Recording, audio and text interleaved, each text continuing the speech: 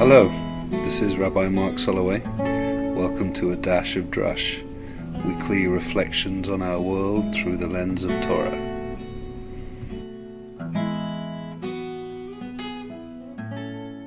We are now in the month of Nisan, the Hebrew month which invites us to start thinking seriously about the upcoming holiday of Pesach, Passover, with all of its preparations and its joyous celebrations, the Festival of Freedom.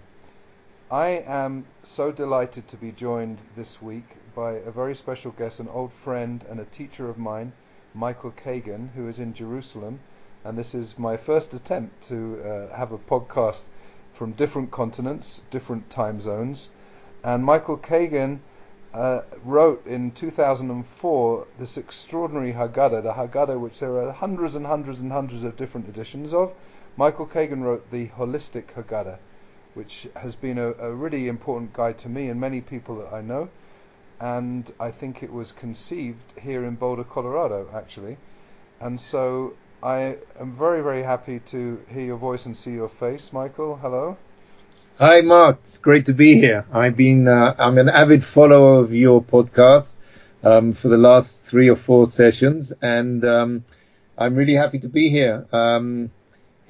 Let's go into Pesach. Yeah, so I mean, why don't you start by just giving an overview of what your approach is in the Holistic Haggadah? Well, the idea of a holistic Haggadah comes out of the idea that this is a holistic experience.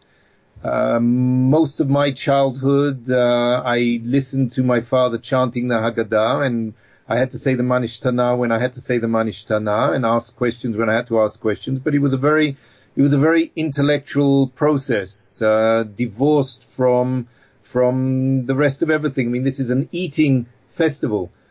We eat and we talk and we question, we sing. And what I'm trying to do is integrate all of that into an experience. So, for instance, Karpas is at the very beginning of the Seder. We take something green, leaves, celery, and we dip it into salt water.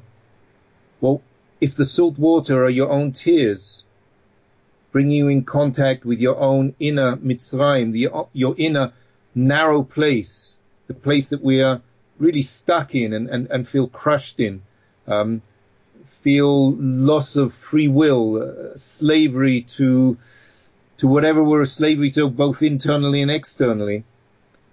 If you have that awareness that these are your tears that you're actually imbibing, then suddenly you feel, gosh, I'm in my Mitzrayim, I'm connected to my Mitzrayim. And it's from that point that the Haggadah unrolls, using text, using song, using experience, using taste, to take us really on a journey. And it's not an intellectual journey. It's a real journey of where we are in our lives, not where we were in our lives and not where our forefathers were in their lives, but really in our lives right now. Great. So before we even get to the Seder, of course, there's the ways in which we prepare for that Seder. And you talked about this being a festival of eating. And of course, in some ways, it's defined by what we can't eat and this substance that we call chametz. And your Haggadah begins with a wonderful way of looking at the ritual of bidikat chametz, which is the searching of chametz that we do the night before, usually at dark with a candle and a feather. Do you want to talk a little bit about how you see that process of searching for chametz and what chametz is? Sure. First we have to define what is chametz and what is matzah, and what's the difference between them. What is this leavened stuff? And then once we get a grasp of that, we can understand why it's so important to get rid of it. At least for this period of 7 days or 8 days, we have to get rid of it. So matzah is made of wheat, just like chametz, just like regular bread. So is matzah, it's just made of wheat. The difference between them is the amount of time taken in the fermentation process, and the maximum amount of time that the water can be in touch with the flour is 18 minutes. It has to be mixed, stuffed into the oven, 18 minutes, that's it. If there's for any reason it goes beyond that, it's now called chametz and is thrown away. Why 18? Well, we all know the gematria for 18 in words is chai, meaning life. So there's something that's beyond 18 that is no longer fit for this festival. And as a little side comment, if you remember, TED Talks in the beginning was 18 minutes. Right? It was a strict 18 minutes. Now it's 22, 24, but it used to be a strict 18 minutes. Why 18 minutes? Because if you can't say what you want to say in 18 minutes, then you're waffling. You're just talking. So this is very precise. Chametz, bread, is puffed up. If you look at bread under a microscope, you can see it's made of holes. Most of it is just CO2. This is not life-supporting for humans. It's life-supporting for plants, but not for humans. Matzah is the real thing. It's just the real thing. It's flat.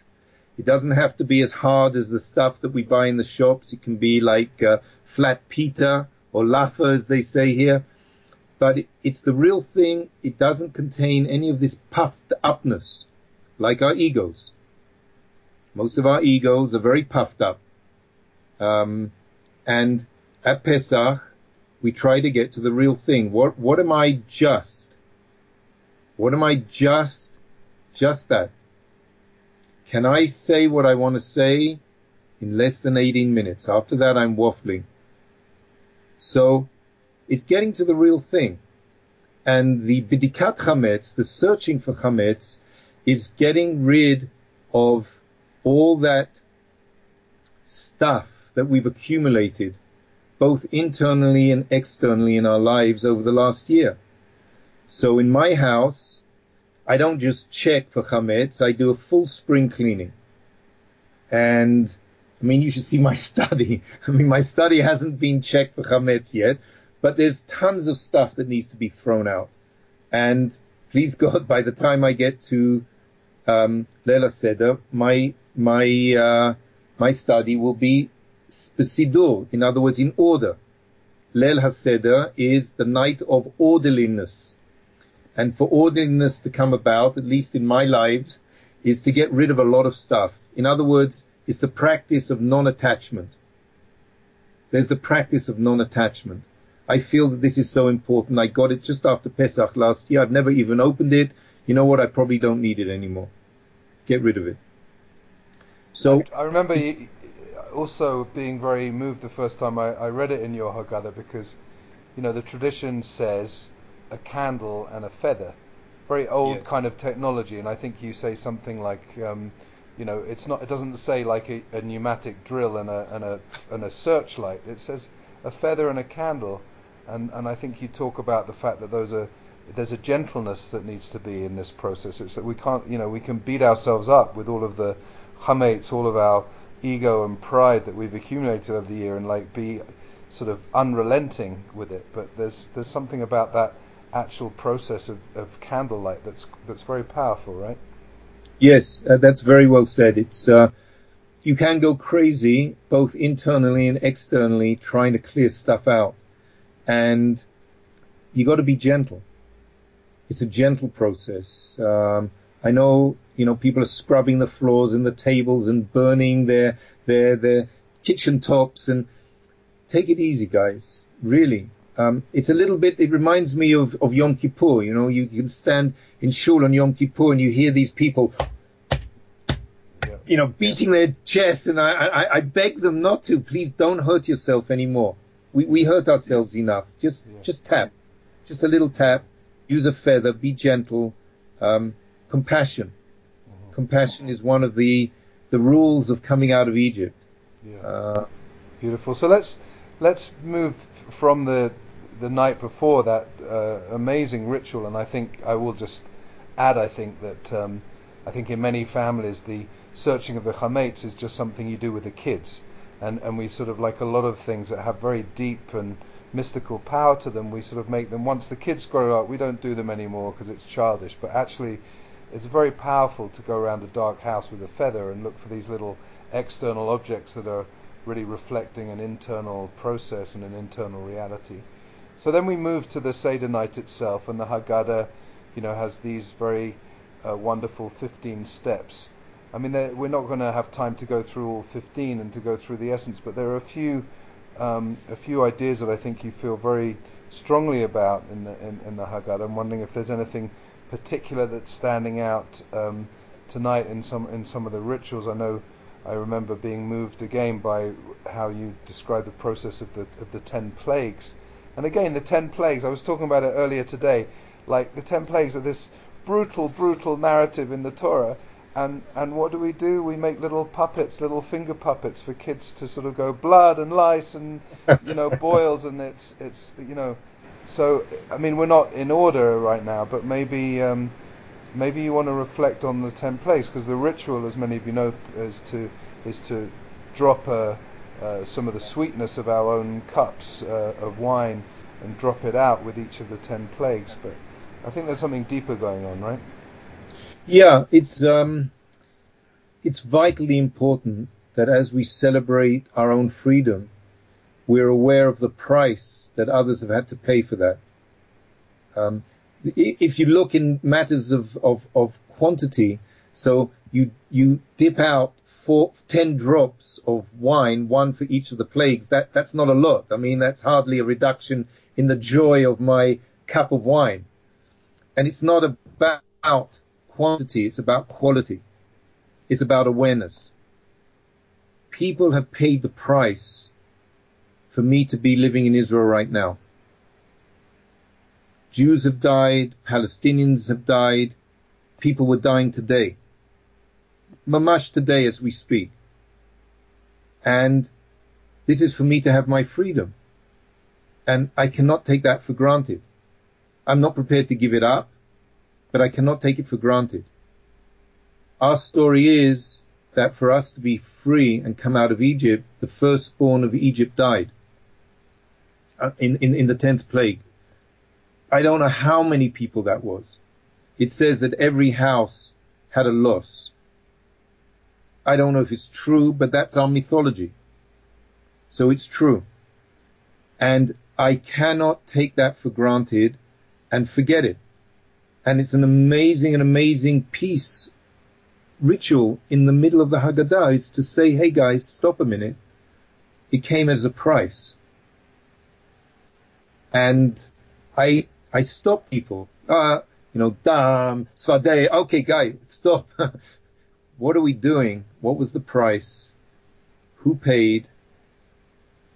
It increases the amount of joy on a certain level because our freedom was so great, but on the other hand, it tempers it and says there was a price. And I need to recognize that people paid that price. Makata Bechorot. It's called Makata Bechorot, the plague of the firstborn. Well, if I look at my own life, I look at my mother, I was the firstborn. And she paid for me to be born. I mean, the pain, I'm a man, I don't know the pain of a woman giving birth. But I need to stop and recognize that even me being in the world, there was a price to pay. I'll go from there and talk about Yachatz, which is the breaking of the matzah. Because again, what I'm trying to emphasize... And people listening, I apologize, we're not in order. The Seder is all about the order, and Yachatz is actually, after we have... Step number 4. We start with Kadesh is the blessing over the first cup of wine and sanctifying the day, and then we have Orchatz, which is the washing of the hands, and then we have Karpas, which is the green leafy thing that Michael already spoke about, and then we have Yachatz, where we take the middle matzah and we break it in half. So, yes, thank you. So, yes, there is order, and order is very important in this festival. So we're jumping around we're still coming out of Purim, right, which is the festival of disorder. We haven't quite got the order right yet, but but you'll see how they're connected, because what I'm trying to do in this holistic sense is you need to bring awareness to what you're doing. You can't go on automatic. And the more awareness you can bring to what you're doing, the more powerful the experience is. So you take the middle matzah, and usually what happens is you read, take out the middle matzah, hold it up, now break it, and say, Ha lachma anya, this is the bread of my poverty. Oh, wait. What is this breaking? So the matzah was whole. It has to be a whole piece of matzah, not chipped in any way. Because that's who we were. When we were born, when we were children, we were whole. And something along the way, for some reason, broke us. And we broke. Got chipped. Until we are halach ma'anya. We're a poor piece of bread. We're a poor piece of matzah. We're broken. That's not the end of the story because we're fixable. That's at the end of the Haggadah when things get fixed. The eating of the afikoman. Things get fixed. But right now, at this point in the Haggadah, we've tasted our tears, the poverty of our lives, the pain, the internal pain. And we each have causes for this pain. And then we have to admit things are broken. And this is a symbolic way at the very, very beginning to take something that's whole and break it. It makes me think of two very powerful things, both from very different parts of the Jewish world. The most recent one being someone who I think about a lot, the great Cohen himself, Leonard Cohen. And the line that a lot of people quote from that beautiful song Anthem, where he says, there's a crack in everything, that's how the light gets in. And the idea that we can't really see the light of our wholeness until we're willing to see the cracks of our brokenness. And then, a couple of centuries, three centuries or so earlier, the Kotzker Rebbe, who was quoted as saying, Ein davar shalem kelev nishbar, there's nothing as whole as a broken heart. And when I think of that incredibly powerful symbol of actively and consciously breaking a matzah, we are in a sense, again, to have compassion, to have self-compassion, we're putting love into our own brokenness and knowing that really we can't experience wholeness until we're willing to acknowledge our brokenness. Yeah, very beautiful. Yeah. I hadn't made those associations. That's great. And I would even go back even further. There is this primal idea of Shvirat HaKelim, where the whole world is shattered, and our job is to pick up the pieces and stick them together. Now you can't take pieces of matzah and stick them together, so it's done symbolically at the end by eating the afikoman. The half that is broken is hidden, and we find it at the end, and that's after the meal, and you had the songs, and you're in a totally different state of mind, and you've gone through the journey of going down into Egypt and then out of Egypt, and the meal is the meal of free people, not the meal of slaves, and you chew on this piece of matzah, which is the other side of matzah. See, if I were to ask you, Mark, Rabbi, why do we eat matzah on Pesach? So what's the answer that most people give? Most people would say because they didn't have enough time to let the dough rise when they were leaving Egypt. Right. So that's the usual answer that most of us know. It's true. However, the mitzvah of eating matzah was given before we left Mitzrayim, before we left Egypt. Correct. So on the night of leaving, we are told to take a lamb or a goat and roast it and to eat it with our sandals on and with our staff in our hand and in preparation for leaving. And you shall eat it with no chametz, but with matzah and bitter herbs. Wait a minute, we haven't even left. And we're already being told to have matzah. And then when we leave, it says, and we carried the dough on our shoulders, on our kneading troughs, it's carried on our shoulders. And lo and behold, the dough did not rise and was matzah. So what is matzah? Is it the bread of slavery that we ate while we were still in Egypt, as slaves before leaving? Or was it the bread of freedom that we eat when we come out of Egypt? Now, if I were to ask you, well, if you were a slave in Egypt and all you had to eat was matzah year after year after year after year, and now you're free, how would you like to symbolize your freedom? And most people would say, I would love a nice piece of bread that has had time to rise, that the smell of it fills everywhere, right? Just like that's the sign of freedom. Not in Boulder, by the way, because everyone's gluten-free here, or most. Everyone's gluten-free. Okay, so matzah you eat all year. Well, That's no, very because matzah has gluten in it. I mean, it was interesting That's earlier, right. not to get too technical, because you said matzah and bread are both made out of wheat, but really there are 5 grains that can become both matzah and chametz, which is wheat and spelt and barley and rye and oats. And the only Right. one of those that's actually gluten-free, if it's in a pure form, are the oats. Everything else does have gluten in it. But that's a whole other subject. We don't want to get. But that's a whole other subject. We don't have too much time left, but I'm wondering, seeing as so there are 2 aspects that are so important.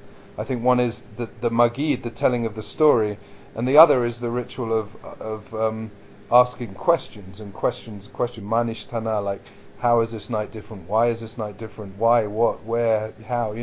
All of those questions. And before we went live, you were reflecting something very interesting about the power of questions. Wonder if maybe as a closing we can talk about that. I'll say very briefly that I've spent a lot of time in China recently, and they're very curious about what makes Jews tick. Oh, you're Jewish.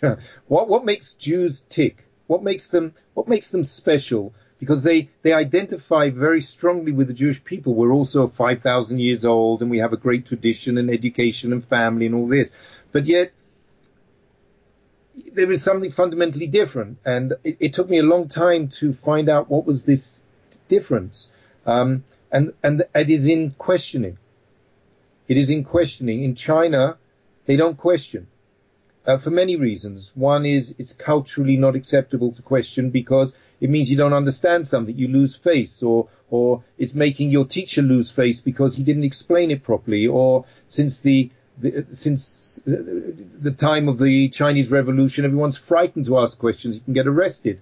And people don't ask questions. In fact, this last Friday, I met a woman from China, and she asked me what I do, and I told her exactly what I'm telling you now, and she said, Chinese don't ask questions because they're frightened.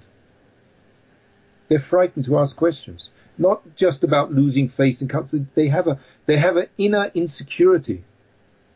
And I said, well, Judaism is built around the question. Our main festival, Pesach, as a people, as a formational festival for our peoplehood, is based around 4 questions, manish tana. And in my household, for at least a month before Pesach, my children and now my grandchildren write down questions to ask at the table. So there's not just 4 questions, there's hundreds of questions until, hey guys, stop asking questions, we won't finish until the morning. But Saba, I have another question. So our whole mentality is based on questioning. We question God, we question Moshe, we question why we're doing this, we question what does it mean. We question, and through questioning, we hope to get to a deeper understanding of who we are and what we're doing in order to pass it on, in order to strengthen our lives, in order to come out of ignorance.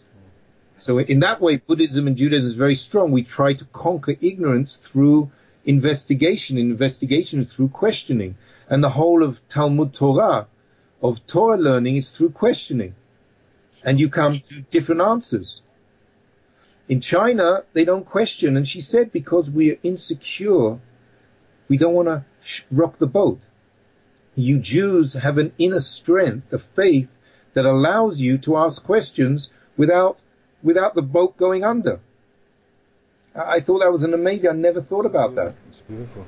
And of course, when you look through some of the early sources like the Mishnah and other early texts that talk about the Haggadah and the Seder, there's all these like random things that the parents are supposed to do just so that their kids will ask questions, because it's all about sort of creating a culture of questions, and there's no questions that are off the table, or there shouldn't be.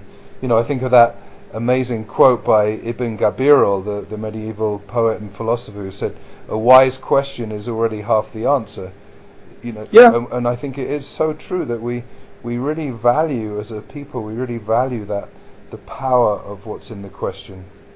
Let me remind you of the Gemara that says, so when everybody's together in your families, the children say the 4 questions. Because if you don't ask a question at the Seder night, you haven't done Seder.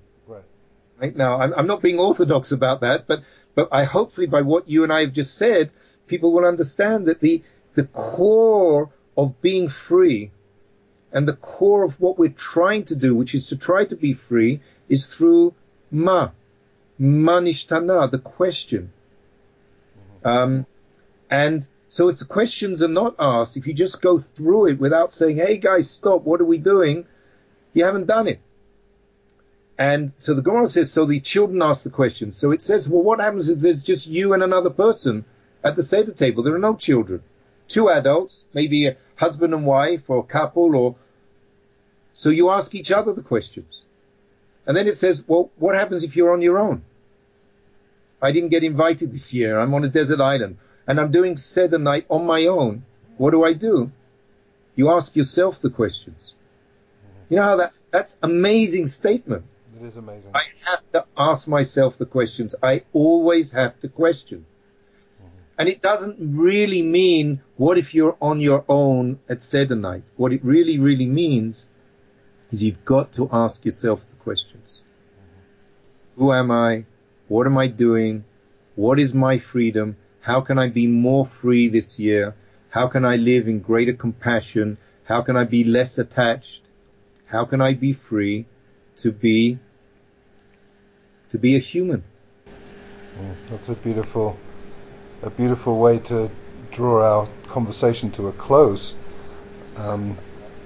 Just to live in that question, and of course, the illusion that questions all must be answered. I mean, sometimes we just live in the question, we live in that uncertainty and the mystery, but we never stop asking the questions. I think. Right. Let me just add one more thing there. I just remembered. Sorry. Ma is what, right? And what's the gematria of Ma? 45. 45. And Adam, human, is 45. Yeah. So to be a human is to ask questions. Or to be human is to be a question. Right. We are a question. Like, what an amazing question we are. That's beautiful. Okay, so it links the two together. Very beautiful, very beautiful.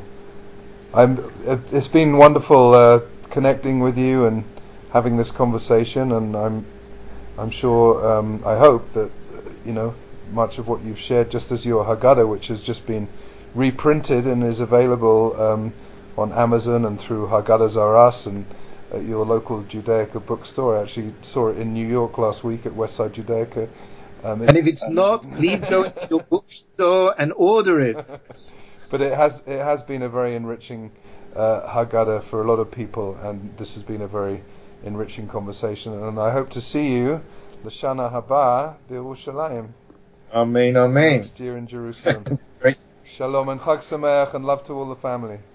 Thank you. Chag Sameach to everybody. Have a great Yetziat Mitzrayim of coming out of slavery, whichever form it is, into freedom. Amen, amen.